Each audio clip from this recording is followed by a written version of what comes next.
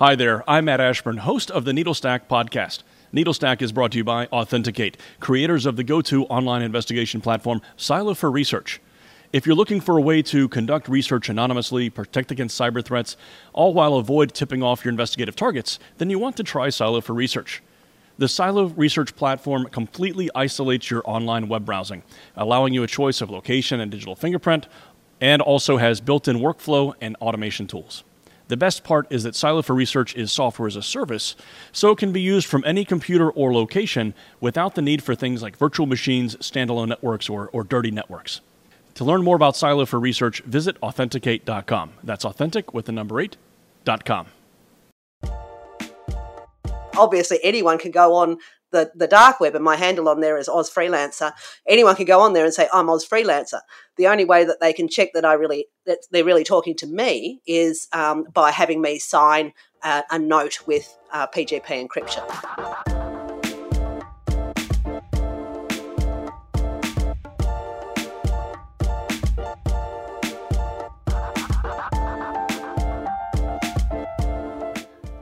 Welcome to NeedleStack, the podcast for professional online research. I'm your host, Matt Ashburn, and personally, I like my dark web to have at least 70% cacao. And I'm Jeff Phillips, tech industry veteran and curious to a fault. Today, we're continuing the dark web conversation, as we've done in some prior podcasts. Now, in this episode, we'll hear from someone who has lived and breathed and written about the dark web for many years. So we're joined by true crime writer and investigative journalist, Eileen Ormsby. Eileen, welcome to the show.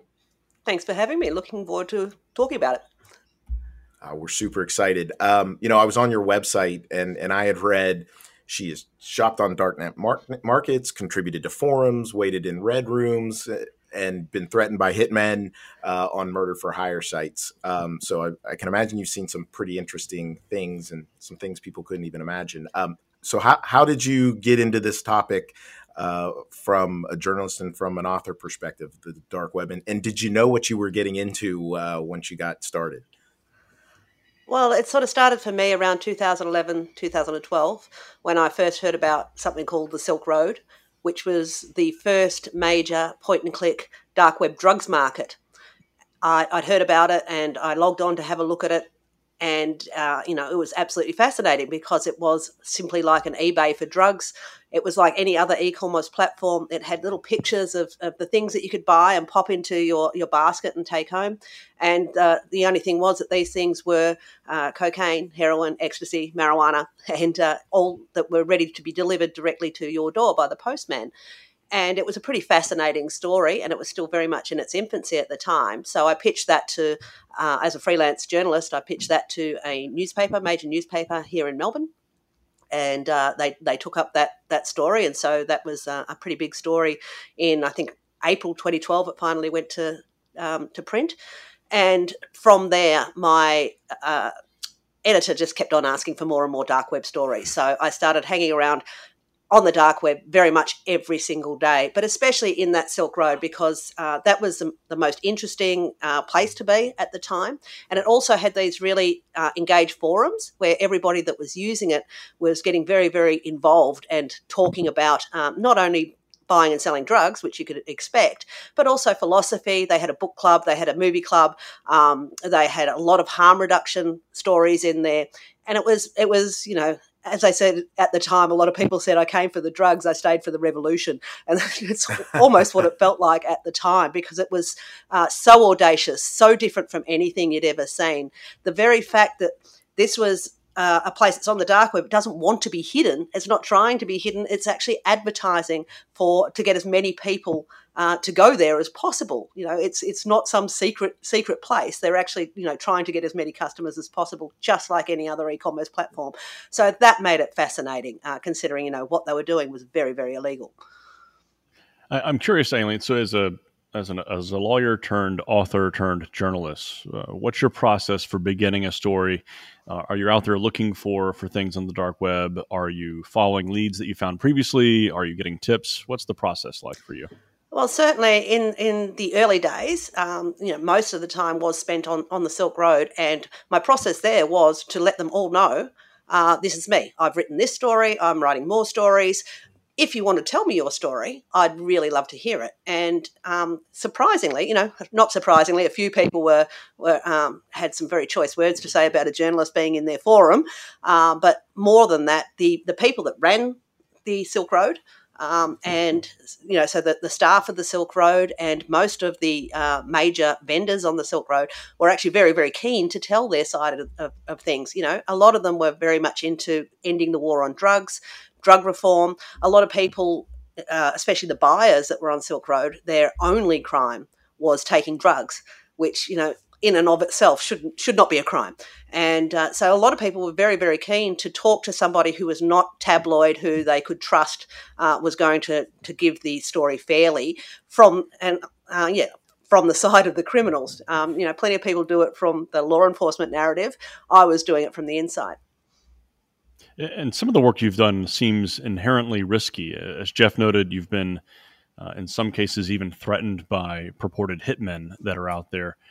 When you were starting this out, did you have an idea of some of the precautions that you needed to take? Did you have an idea of the risk? And are there any best practices that you've developed over the years? Look, in a lot of ways, I take a lot less precautions, because the main precautions that you take when you're on the dark web are to prevent yourself from being doxxed. And I decided very, very early in the days that the best way to prevent myself from being doxxed was just to tell everybody who I was, and then they have a choice of whether they're going to speak to me or not. So I was always very open and honest about who I was. I obviously did learn all those things. I learned how to boot from tails and get onto Tor and do all the things that most security conscious people do. But all those things really are just to prevent people from finding out who you are. And if you're going around and telling them who you are anyway, doesn't matter so much. The things that I really needed to make sure that I had a handle on were things like PGP encryption, because most of the people that you're talking to will not speak to you without PGP encryption. And that's also the way that you make sure that you are talking to the person that you're talking to. Like, obviously anyone can go on the dark web, and my handle on there is Oz Freelancer. Anyone can go on there and say, I'm Oz Freelancer.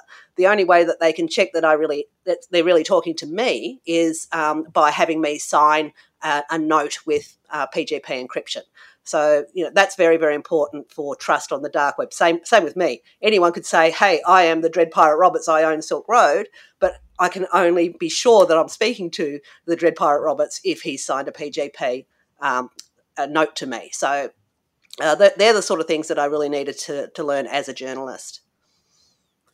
Super interesting.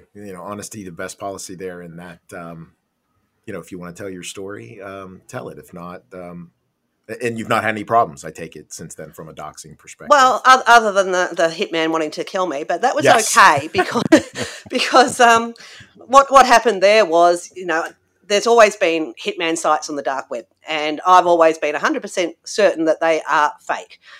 And there's a very basic reason for this. The only things that it's really viable to sell on the dark web are things that are easily transferable and things that have repeat custom. So hiring a hitman is not an easily transferable thing. It is a personal service. Someone has to go out and carry out the murder. And not only that, you're more likely than not only to want one hit. There's not many people that want hit after hit after hit. So it's not a repeat service thing. So once you've paid a hitman in cryptocurrency who you don't know who this person is or where they are, what possible incentive do they have to carry out the hit? There is no incentive to do that. You're not going to come back and be a repeat customer like the drug buyers, And so I was 100% certain that they were all fake, including this one that bounced out onto the dark web in about 2016 called Besa Mafia. But Besa Mafia was a bit different in that they were advertising all over the clear web, especially Reddit, places like that. They had testimonials from people that had successful hits carried out on them. But I was still 100% sure that they were not real. And the owner of Besa Mafia started writing to me and saying, look, stop saying we're not real. We are real. We are real. But unfortunately for him, around that same time, someone alerted me to a hacked database of the back door of the Besa Mafia. And so what I had then was hundreds and hundreds of pages of all the communications between Besa Mafia and people who had paid with Bitcoin to have hits taken out. And what those communications showed me was that the owner of Visa Mafia, and at that time it was just one person, was really what we would traditionally call a Nigerian scammer, as in not that he came from Nigeria, but he was the sort of person that would take some money and then keep on having issues why the hitman didn't turn up. He needs more money and more money and more money, and keep on dragging all the more money out of his victims until they finally realised they'd been scammed and stopped paying. But from that hack, I had all these email messages to and from these people, and I also had Bitcoin addresses so that you could actually see that these Bitcoin had been paid by people who genuinely wanted a hit carried out. So that's where the danger was in those people. The danger was not in the owner of Visa Mafia, because he very much did not want anyone to be hurt. Well, he didn't care that much, but he certainly went out of his way to make sure that people weren't getting hurt. And I knew that. So when he came to me and he said, look, I know who you are. You don't know who I am. I'm going to send people around my operatives around to beat you up and kill you. I knew that he didn't have any operatives, and I knew that they were very much empty threats.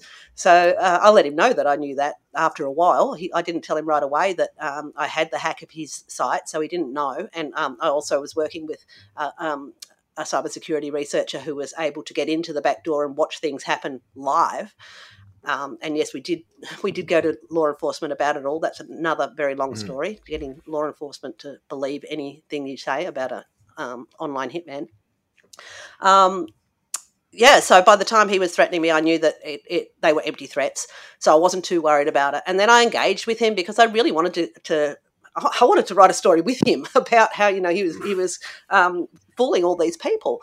And he eventually sort of came around, and we almost had a friendly relationship. We started not just talking on over his encrypted messaging service, but through Google Hangouts and everything, just in real time. And he even sent me a couple of hits that were being ordered in Australia so that I could follow them up with law enforcement here.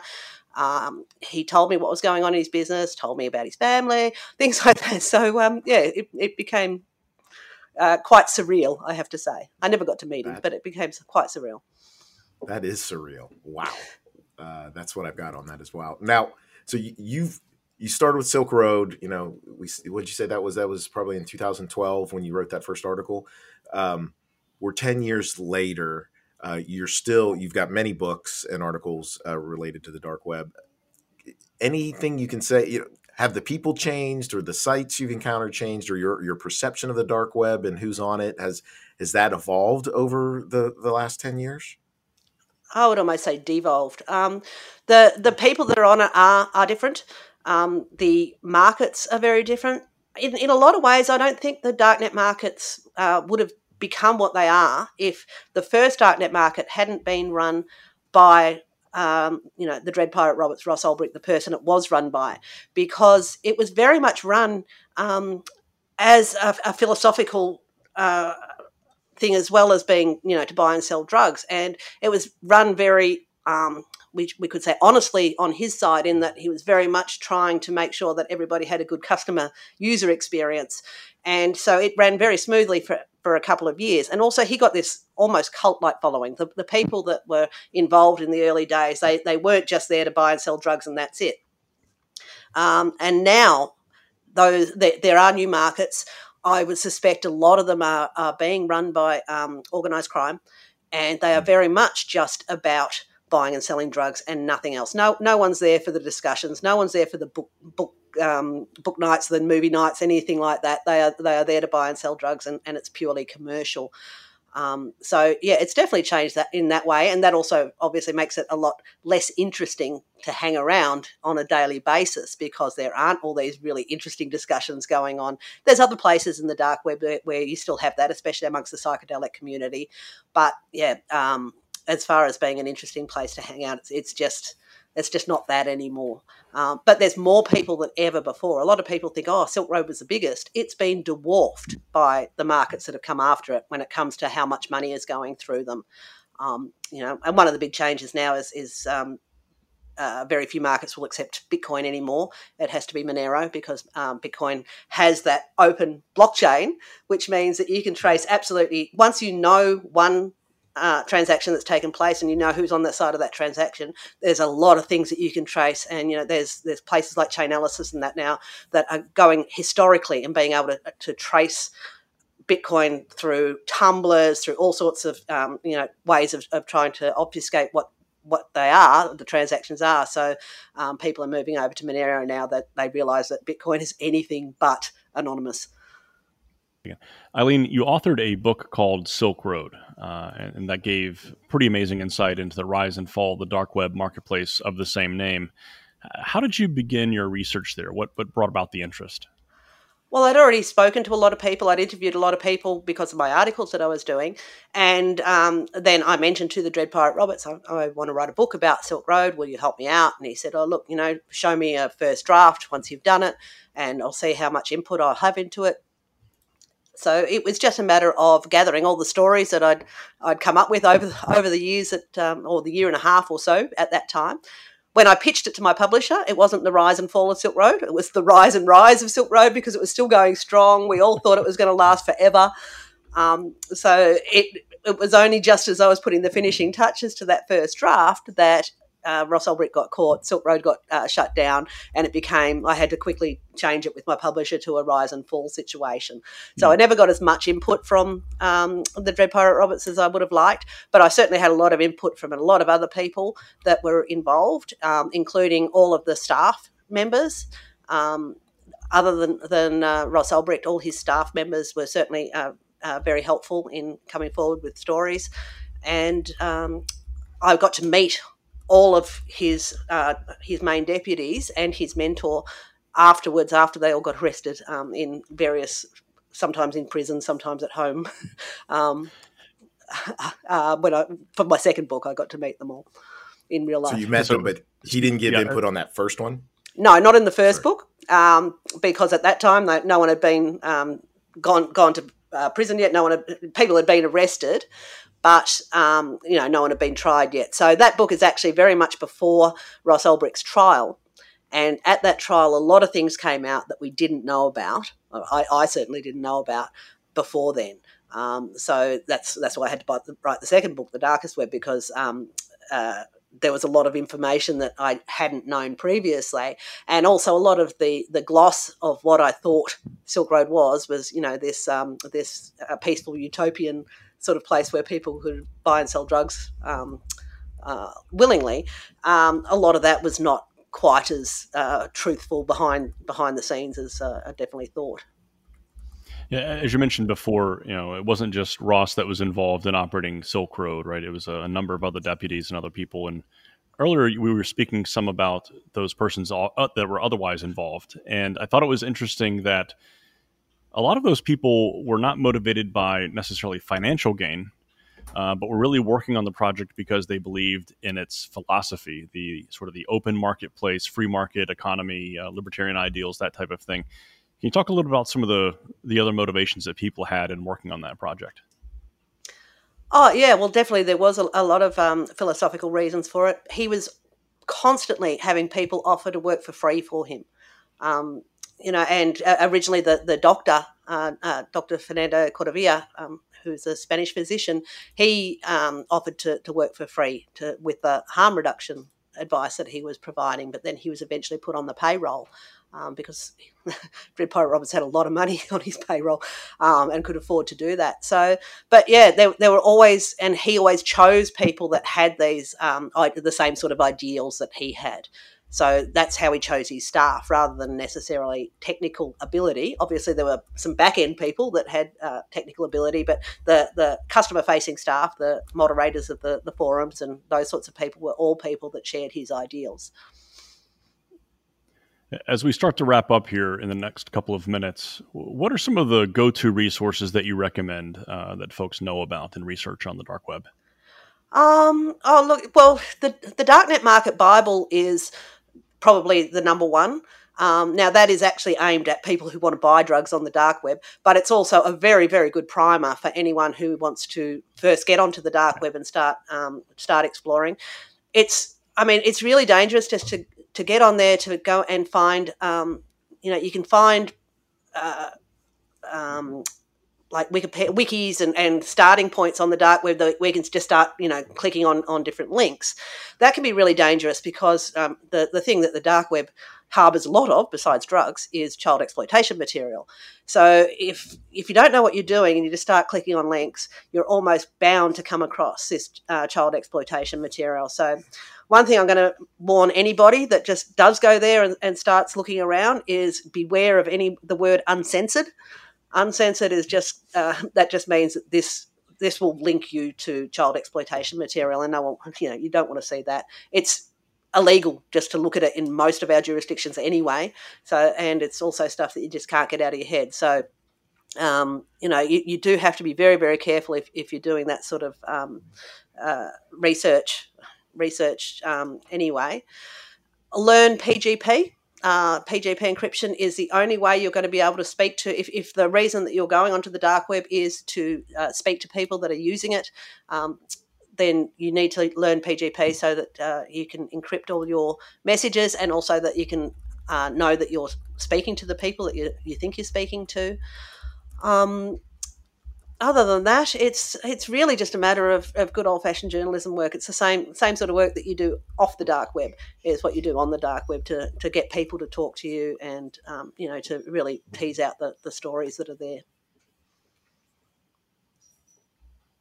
Well, I was gonna ask you about some of that advice for listeners, but you've kind of you hit on that really well. One of the things you mentioned there, I've been asked a number of times of is it illegal to get on the dark web? Which, by the way, listeners, I'm not a lawyer. I'm playing one today, but that's a different scenario than what you just said with child exploitation, right? That if you do come across that and it does show up on your screen, then you have issues. But in general, accessing the dark web, like you were doing and hanging out in those marketplaces, if you're not buying the drugs and you're just in the forums or watching what's going on, then that's generally not typically illegal to access the dark web. It has legitimate uses for it, as we've heard from some of our other guests, right? There are legitimate reasons people are on the dark web. Oh, absolutely. Most newspapers have got a dark web presence so that whistleblowers can upload documents to them without any worries about it getting back to them. Even the CIA does, so that you can upload information about threats to national security. So the dark web itself is not illegal, but some things on the dark web are. Doing some things on the dark web are illegal, and just visiting those child exploitation sites could get you into a lot of trouble. They can be illegal just per se by visiting them, even if you do it accidentally.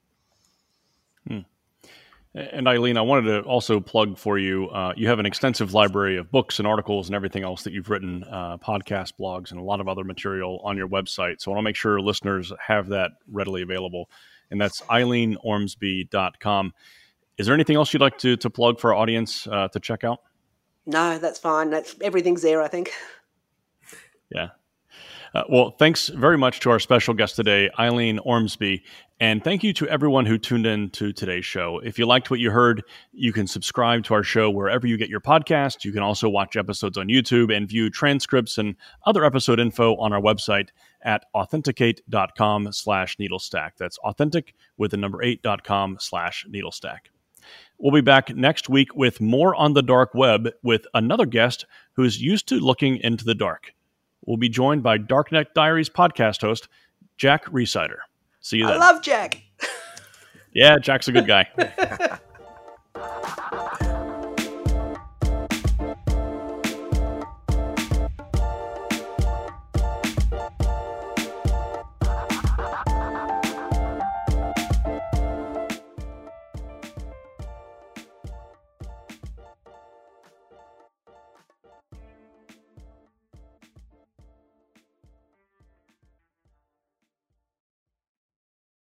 Hi there, I'm Matt Ashburn, host of the Needlestack podcast. Needlestack is brought to you by Authenticate, creators of the go-to online investigation platform, Silo for Research. If you're looking for a way to conduct research anonymously, protect against cyber threats, all while avoid tipping off your investigative targets, then you want to try Silo for Research. The Silo Research platform completely isolates your online web browsing, allowing you a choice of location and digital fingerprint, and also has built-in workflow and automation tools. The best part is that Silo for Research is software as a service, so it can be used from any computer or location without the need for things like virtual machines, standalone networks, or dirty networks. To learn more about Silo for Research, visit authenticate.com. That's authentic with the number 8.com.